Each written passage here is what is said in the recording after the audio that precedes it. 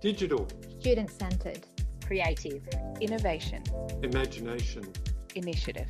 Stories that matter. Hello, everybody, and welcome to Tales of Teaching Online. My name is Laura Tubino, and today I'm joined by Rob McHenry from the School of Engineering, who will be sharing with us his experience working with students as partners for the design of work-integrated learning resources. Hello, Rob, and thank you for being here today. Let's start with a bit of an introduction. Would you like to tell us a bit about yourself and your role at Deakin? G'day, Laura. Thanks for having me. So my name is Rob McHenry. I'm the professional practice lecturer in the School of Engineering. I joined Deakin just before the pandemic hit, the end of 2019, after working a bit over 10 years in the automotive industry as a powertrain development engineer. Now I work within the school to try and help, build our students' employability skills and help them prepare for work, and I guess also to try and support our academic staff in terms of professional skill development in our students, and sometimes in themselves as well when they haven't had that experience outside of academia. Mm-hmm. Oh, that's really important work you're doing here, especially to getting our students work ready. So what were your goals and key consideration when starting to work with students and partners? Well, I guess it really started a little bit out of necessity. So the COVID hit and students were struggling to find placements, and I was also looking to try and start embedding some learning material into several units related to professional practice. So myself and Associate Professor Shiva Krishnan decided to offer students an opportunity to come and work with us as instructional designers. And we had ideas in place, and we had a bit of a framework that we thought of professional practice that we thought we could utilize to help students with their learning, and also for us to sort of evaluate. So we really wanted their perspective, I suppose, because we've heard and read in the literature and also heard from others that it can be difficult to get students and even some of the lecturers to take professional practice learning serious. And so we thought, well, why don't we introduce the student voice? And we're really keen to introduce the industry voice as well. And we thought, well, there's an opportunity here for us to give these students, I guess, a proximal experience with industry to try and help us. That is a great idea, really valuable. What I'm wondering is, what was your starting point? Did you start from learning goals? Oh, what we started with really was a bit of an audit. So I was in the midst of redesigning another unit, placement-based wheel unit, and I wanted to try and introduce a framework that we just sort of developed as a spin-off from the Engineers Australia professional competency standards. They're very good, but they're really quite lengthy and detailed, and I suppose we wanted to make something a bit more digestible. So we're sort of testing that out to start with. So we had sort of 6 key themes of professional practice. Things like self-management, engineers' wider social responsibility, ability to work in teams, collaborate, and the like, project management, things like that. And we got students to break up. Well, this one student to start with, he was really keen on project management, so we got him to sort of audit his class, his experiences as a learner through his degree. Like, these students are all 3rd and 4th year students looking to graduate soon. We ended up with a couple of master's students as well. It was really starting with an audit, to be honest, using that framework, although there's definitions of different key skills as written as learning outcomes, and we got them to revise where they may have covered that in their learning journey to date, ideally in their time at Deakin, just because that's the course that we were looking to, I guess, support the development of, but also beyond that. So these were 3rd and 4th year students that were looking to designing learning materials for a year 1 unit? Yeah, so 1st and 2nd year was always the focus. I guess we have a large pathway of students coming from overseas that join our degrees in the 3rd year. And in the School of Engineering, we have a strong emphasis on the project-oriented design-based learning pedagogy, I suppose. And a big part of that is where we develop these students' professional skills, particularly around teamwork and communication. And I guess to an extent, we're now working on that broader social context side of things as well. I guess loosely aligns to GLO 8. So we found it was really important to try and create an online suite of digital tools that we can give to these students that are coming in later on, to at least give them a flavour and expectation of the type of things that we're looking to develop here at Deakin. And also let's authentically embed this into our learning for first and second year as well. So everyone's kind of on a, won't be entirely even playing field when they get to third year, but at least they've got a same basis of I guess knowledge and understanding or awareness. Yeah, so we, through that auditing process, we got the students to sort of identify where maybe they wanted to improve, or maybe they had a real area of interest. And I guess, so we started with one student, but we ended up quickly going to about 10. So we broke those students up into sort of 3 or 4 groups from memory, and they all focused on different sort of themes. So we had, a few students looking at social responsibility of engineers, a couple looking at communication, some looking at how teamwork, and I think we ended up sort of throwing self-management in there with teamwork from memory. And so they sort of they went and researched a bit of publicly available material, and then they also found things that they found interesting and engaging to learn. And we use that sort of experience to try and help them develop some questions that they would want to ask practitioners. So then I guess through my network and I guess our broader network, we were able to reach out to industry. And I guess there's also some great people within Deakin that helped do some mock interviews, or not mock interviews, real interviews, but I guess in a safer environment internally. So some other lecturers and even some people within DLF and a few other areas. So they were really helpful to prepare the students. And then, we reached out and got the students to conduct these interviews. We recorded the interviews, and then the students would, after the interviews, they would analyze them using the Borton model of reflection. We set up a simple template, and it was a shared template, so they all contributed to that same document. And we had a weekly meeting where we discuss, because we could end up at one point in time, we probably had 2 interviews, 3 interviews a week happening. Students were joining other students' interviews as they would go, and they were so it was this real social learning environment that we're trying to foster. And we tried, I guess our role, Shiva and I, was just to try and encourage the students to think about what it was they were learning, what they found as interesting, what it is they'd want to share with others. So we acted as sort of facilitators or guys on the side while they sort of really brought forward what they found was the interesting insights and the interesting ways to learn. I'll let you ask a question before I keep going. That's really, really interesting. I'm very curious to know whether the learning materials they came with, are similar to the ones we develop, or they are completely innovative. I wonder what they came up with. So I guess we're fast forwarding a little here, but I guess a learning was, we went into it hoping students could go through the process of discovery and development, but it just in 12 weeks wasn't enough time. So I guess we're really fortunate with the CB Employability Guiding Plan to be awarded a little bit of money to rehire a few of the students on as partners. One of them was post-graduation. The other 2 were near graduation. They came on board and helped us. So So one student, being a mechatronics student into programming, really liked computer games, he really wanted to create a gamified resource. I thought that was pretty cool. He was keen to use a tool called Unity. We fast found that might have been a bit too complicated or complex as our first protocol as a tool. So he did a lot of really good research into different tools. He looked at H5P and a few others, but we settled on Twine. And he had a great partnership with an old football coach of mine, actually, a colleague, at Gemini Energy. So Owen Casey, he's an occupational health and safety expert, and the 2 of them worked together on creating a decision tree matrix type resource that's now been embedded into some master's courses. And then another student, he was really into YouTubing. He loved YouTube. He loved animation. We realized he was quite a good artist and drawer. So he actually created animated videos. With a particular narration style as well, and so he created this character as a small alien. He did some other videos with effectively a stick figure, but I guess the world that he created around it was really interesting. And when he implemented that in a first year engineering design course unit, and that got really good feedback from the students in terms of it being engaging and and even the academic staff that supported it in terms of being a really good conversation starter as well around particular topics. So, yeah. Oh, that's fabulous. So you already implemented these resources? So we put one in to our, and we're in the midst of putting the second one in at the moment.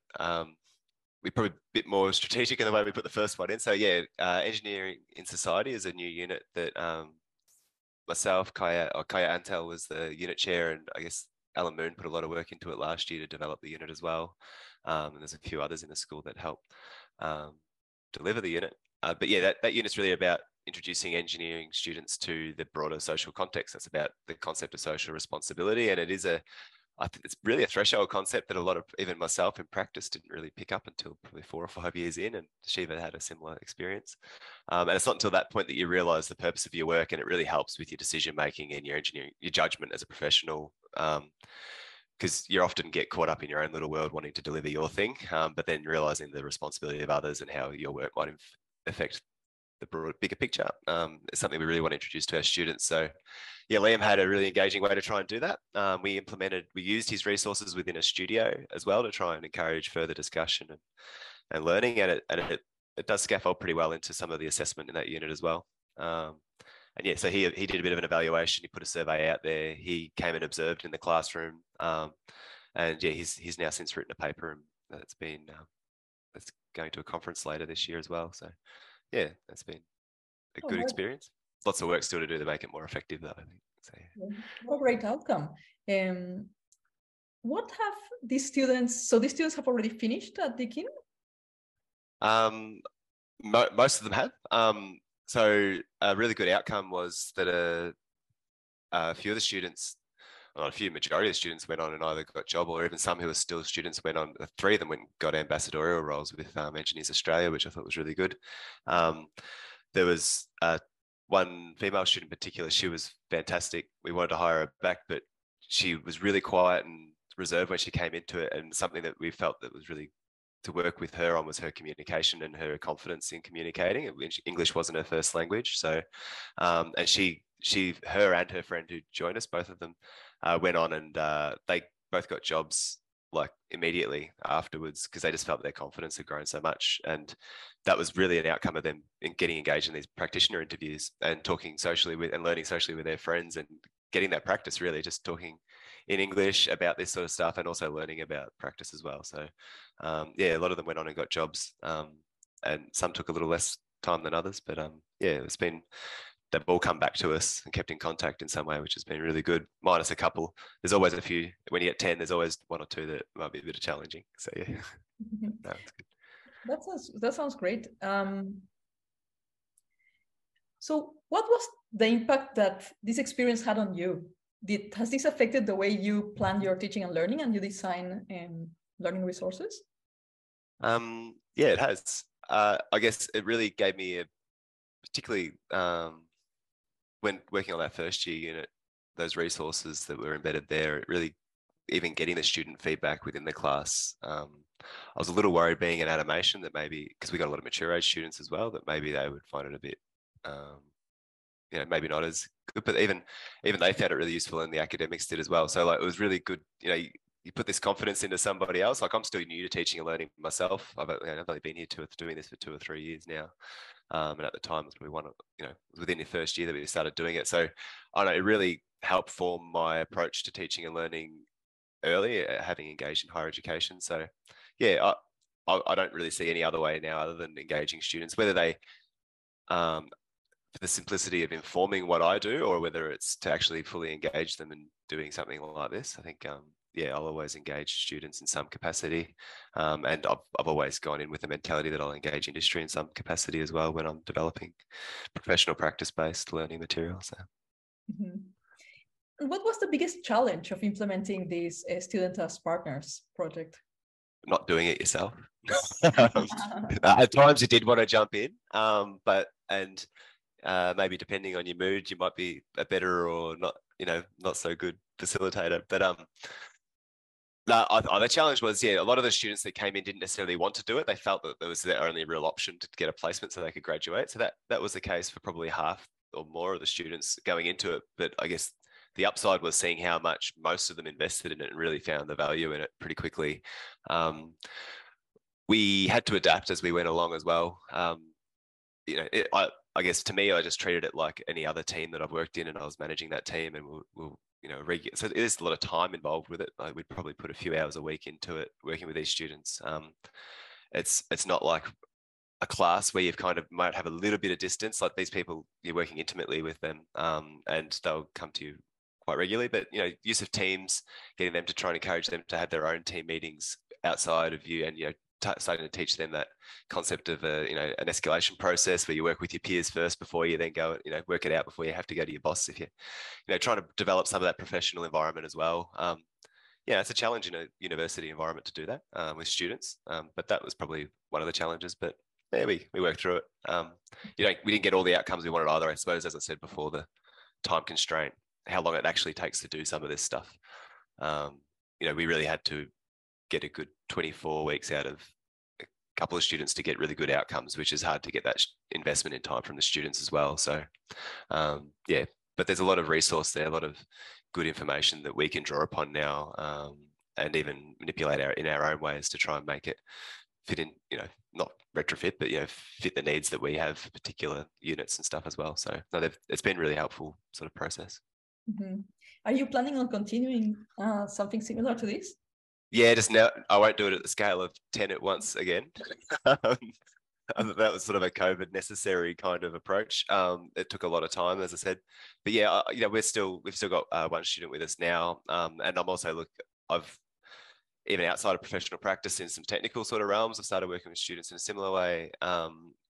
And I guess what's been really encouraging is other academics in the school have picked it up as a bit of a process as well. So this, so Alamoon's doing some work for open education to create some open education resources to support outreach, for example. And yeah, she's confronted similar challenges with,